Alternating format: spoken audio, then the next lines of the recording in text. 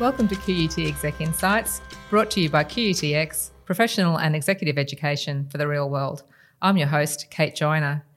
Today we're continuing our Cool QUT series, where I speak to some of my QUT colleagues who are at the cutting edge of research with real-world implications.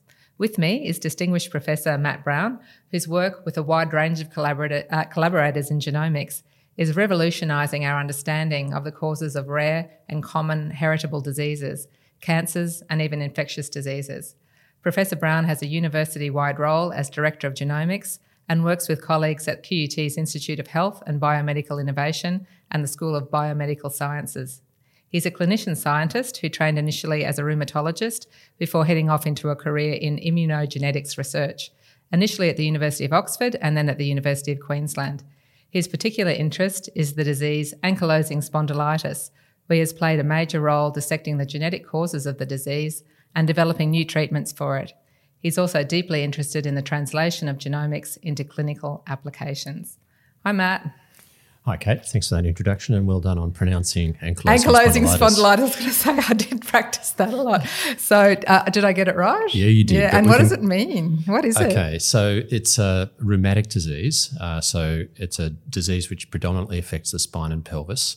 And it causes inflammation and swelling and stiffness in joints, and ultimately it results in bone forming across those joints and fusing them, hence ankylosing, meaning joining, and spondylitis, inflammation in the spine and pelvis. But it's of particular interest because it's the risk of developing it is almost entirely inherited. Right, and so just bad luck. It's bad luck, yeah. And so for a genetics researcher, it's a really good disease to study because we can work out what the genes are that are involved in causing it and thereby come up with ideas about how we might treat or prevent it. So that actually, though I haven't got this on my list, Matt. Can I call you Matt, incidentally? I've been called you Professor Brown to this point. No, before I always get permission to use the Christian name. Yeah. When I get called Matthew by my wife, I know I'm in trouble. So Matt it is. Matt. Oh, thanks, Matt. So one of my colleagues said to me, what is the difference between genetics and genomics? I'm assuming one comes out of the other, does it? Look, I think it's a pretty semantic difference. So right. Genomics is, I guess, more broad than just DNA. It's RNA and the other structural components that make up chromosomes. Genetics, I think, is more purely the study of just heritable variants. And so actually I think, though, that the two are pretty much used synonymously nowadays. Okay, that answers my colleague's question. I said I'd get back to her on that one. Yes. So, Matt, you came to my attention through, as we often see with our colleagues, we get to know their work through the media. So I looked at your work in the recent Weekend Australian, and it had to do with, I'm going to translate it as getting quite personalised about treatments for certain kinds of cancer, so being quite specific. So is that sort of part of your research interests generally and those of, the colleagues that you work with here at QUT and elsewhere? Yeah, so the article in The Australian was about using sequencing approaches to profile the mutations in cancers that then predict how they're likely to behave and how they're likely to respond to different treatments, obviously chemotherapy in particular. And so one of the benefits of the Human Genome Project was that there was a massive investment in the capability of doing DNA sequencing. And so now we're at a point where we can reasonably cheaply sequence a cancer and identify all of the mutations that actually drive the cancer and make it behave the way it actually does. And what people worked out was that instead of treating cancers merely on the basis of what the organ of origin of the cancer was, but instead you treat it on the basis of the gene that was mutated that caused the cancer, that you can do better. Usually, in fact, you take into account both things, not just the mutation, not just the organ. But what happened was that about 7 or 8 years ago, we had built up a very large sequencing capacity here in Brisbane that we were using for research. But as a clinician, I was always looking for ways that we could translate that into clinical practice, and we realised that we would be able to do this, that this research capability had come about and that it really should be applied in clinical practice. And so that's what we've been doing.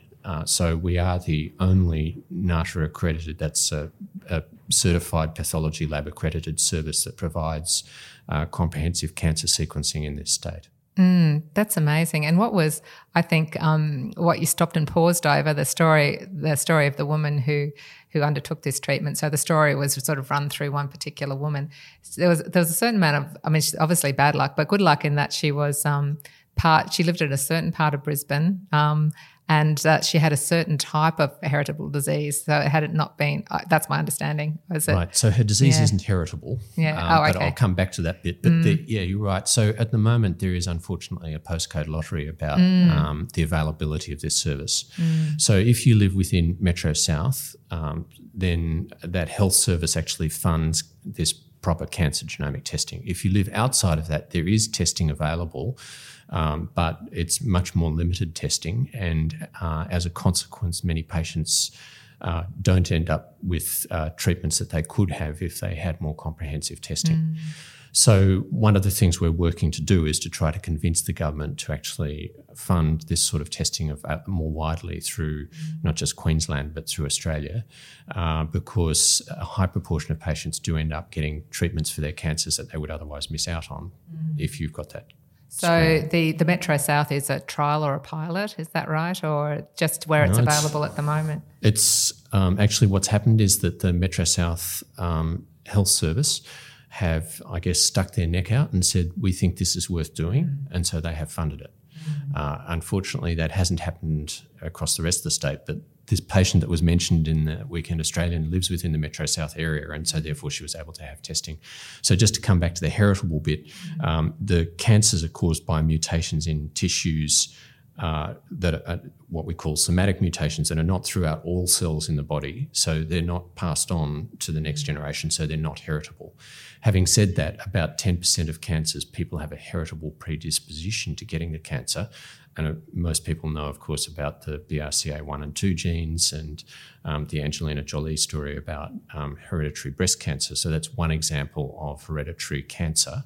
But even in that circumstance, people have a mutation in a cell that ultimately causes the cancer to develop, and that mutation is not inherited.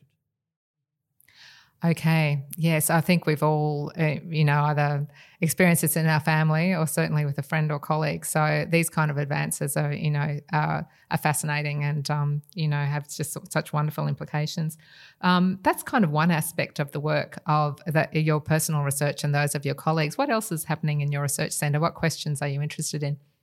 Okay, so we work a lot on rheumatic diseases, so particularly ankylosing spondylitis that you mentioned, but also some other rheumatic diseases, particularly another one called scleroderma, which I'll come back to in a little bit. But ankylosing spondylitis, so far we've mapped 115 different genetic variants that are responsible for just short of a third of the total genetic risk of the disease. And we've got a big study with about 25,000 cases from around the world that's currently in the process of completing its analysis. So we're the global centre for genomics for that disease. And we think that will roughly double the number of genes that we've actually identified. So from those, we've already made some pretty big discoveries about how the disease is actually caused. And I think now we've got a pretty good handle about what actually drives the disease, and we've already led to new treatments coming about in the disease. So back in 2006-07, we identified a genetic variant in a receptor for a protein. The receptor is called interleukin-23 receptor, IL-23R.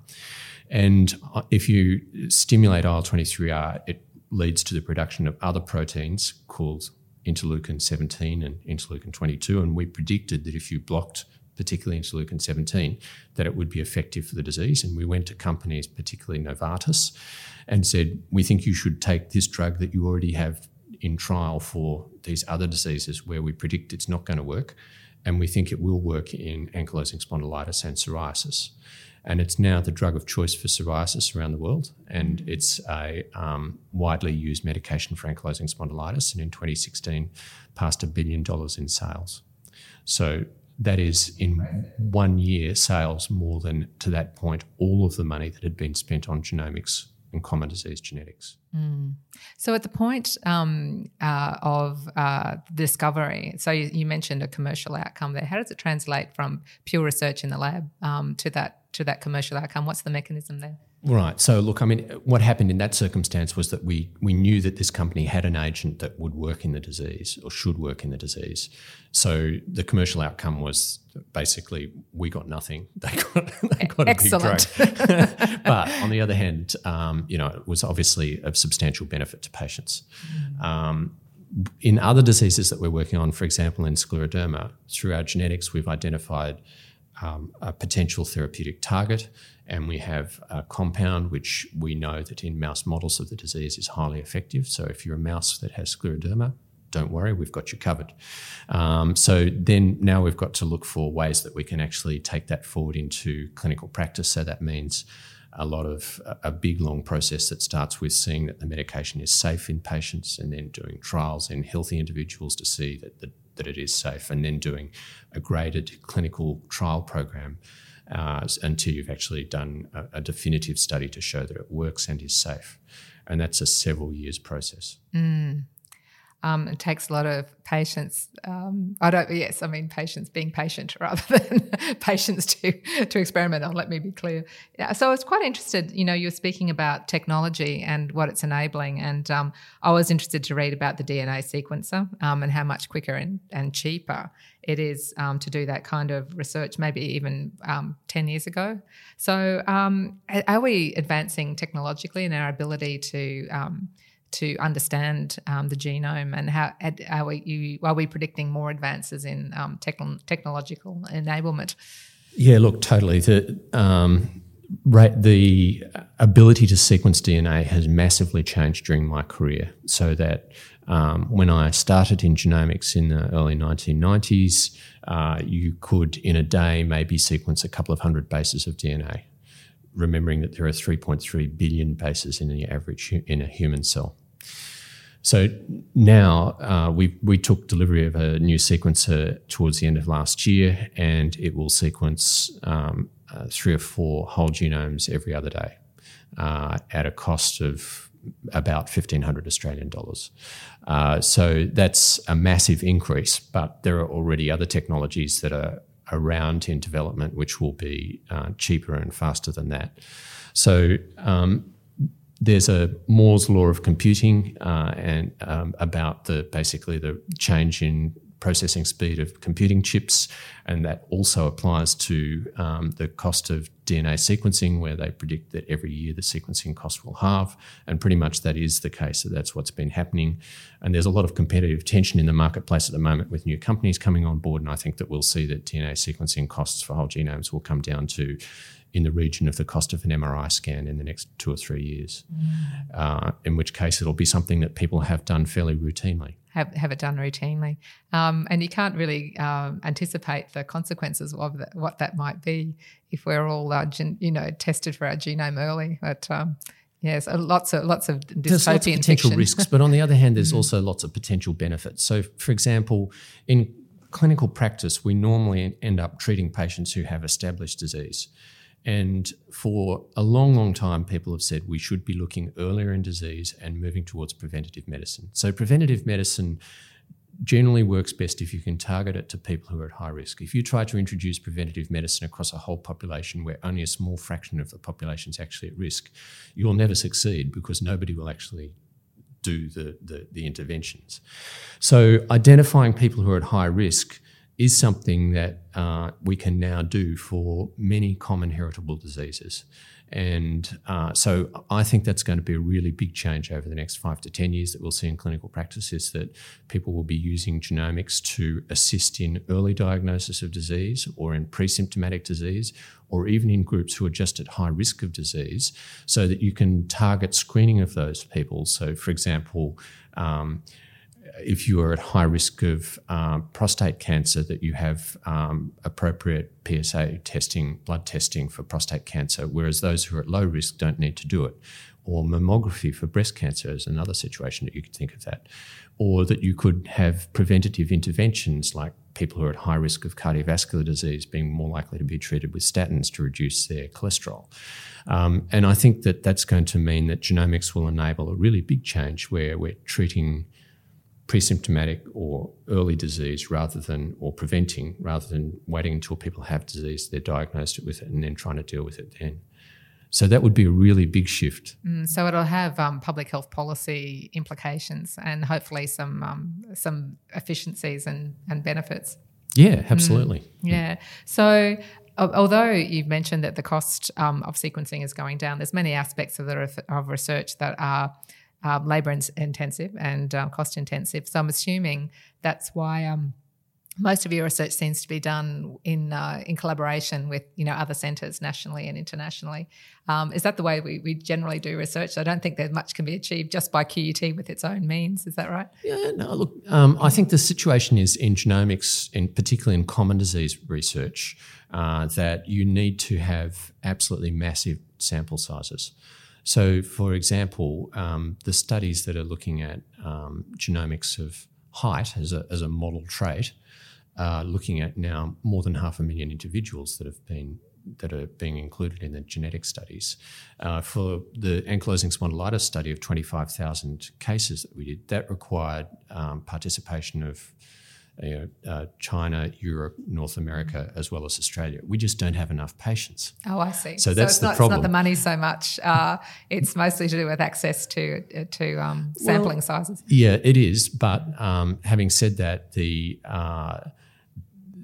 particularly the genomics isn't cheap, and if we do try to do large-scale whole genome sequencing at the moment, think about 25,000 people times $1,500 per whole genome. That's a seriously expensive project, and the individual the next step of trying to work out you've identified the genetic variant. You then need to work out how it functions to cause disease, and that process is also a very expensive, time-consuming process, and therefore people tend to work together in big international collaborative consortia for that as well. One of the big changes that occurred in genomics in the mid-2000s was because the genomics became so expensive, the Wellcome Trust, who funded the first what we call genome-wide association studies, insisted that you actually had to make all of the data publicly available within 6 months of it coming off the sequencer. Okay, big ask. Well, it really focused people's minds on actually getting the data analysed because it was going to go public at that point. And the result is there are now these massive banks of data open that people data, can use. That's meant that Wellcome Trust data has been used hundreds of times over and greatly increased its utility. Yeah, and what can we expect from that open data availability? So kind of applications that we never would have thought of, with people coming at it from all kinds of angles and perhaps integrating with other available data sets. Is that right? Totally, yeah. So just a simple one, for example, when in a disease gene mapping study, you take a group of individuals who've got the disease and you compare them with a group of individuals who are healthy controls. So the fact that they actually had a group of healthy controls that were genotyped meant that you didn't need then to recollect and regenotype any healthy controls because they were already there. So that halved the cost at least of doing any study.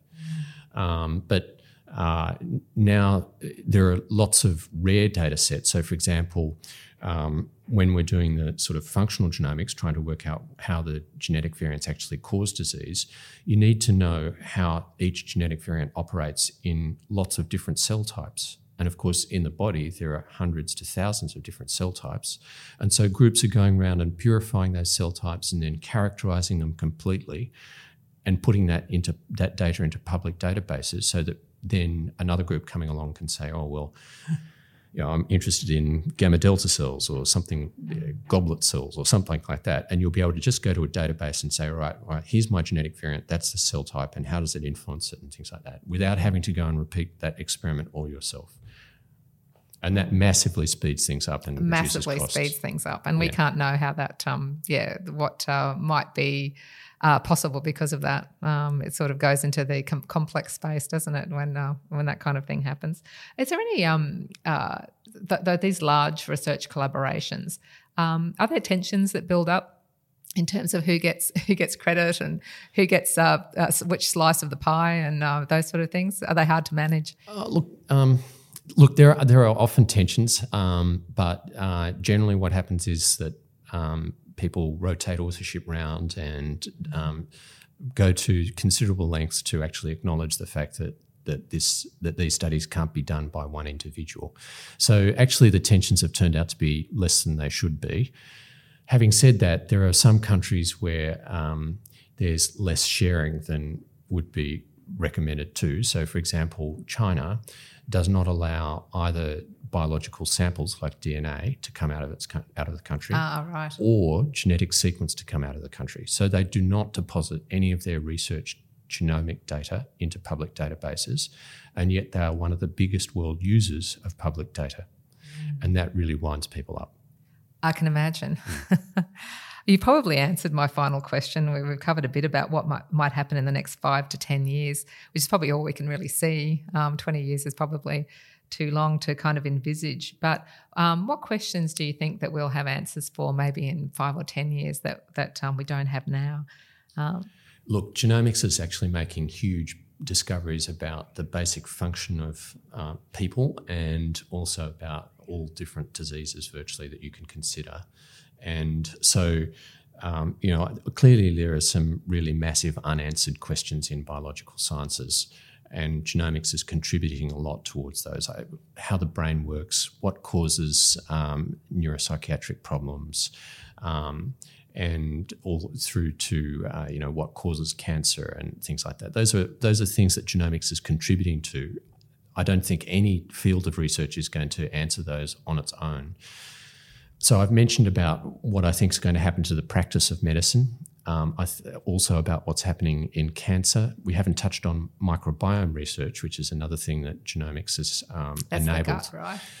It's the gut, and also any other surface where you have bacteria, virus, fungi, and things like that.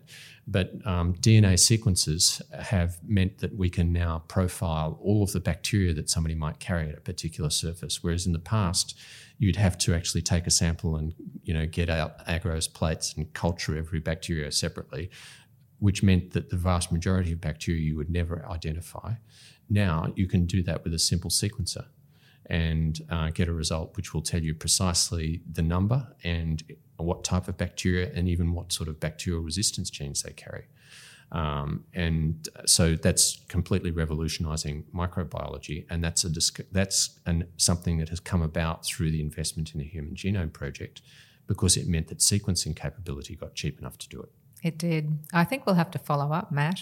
I think we have just way too much material for one short podcast. But we have touched on some of the management aspects, which I think covers, being an Exec Insights podcast. But look, I thank you for your time, and we'll have to catch up again in a couple of years, I think, to see what's materialised. So thank you so much for your time today.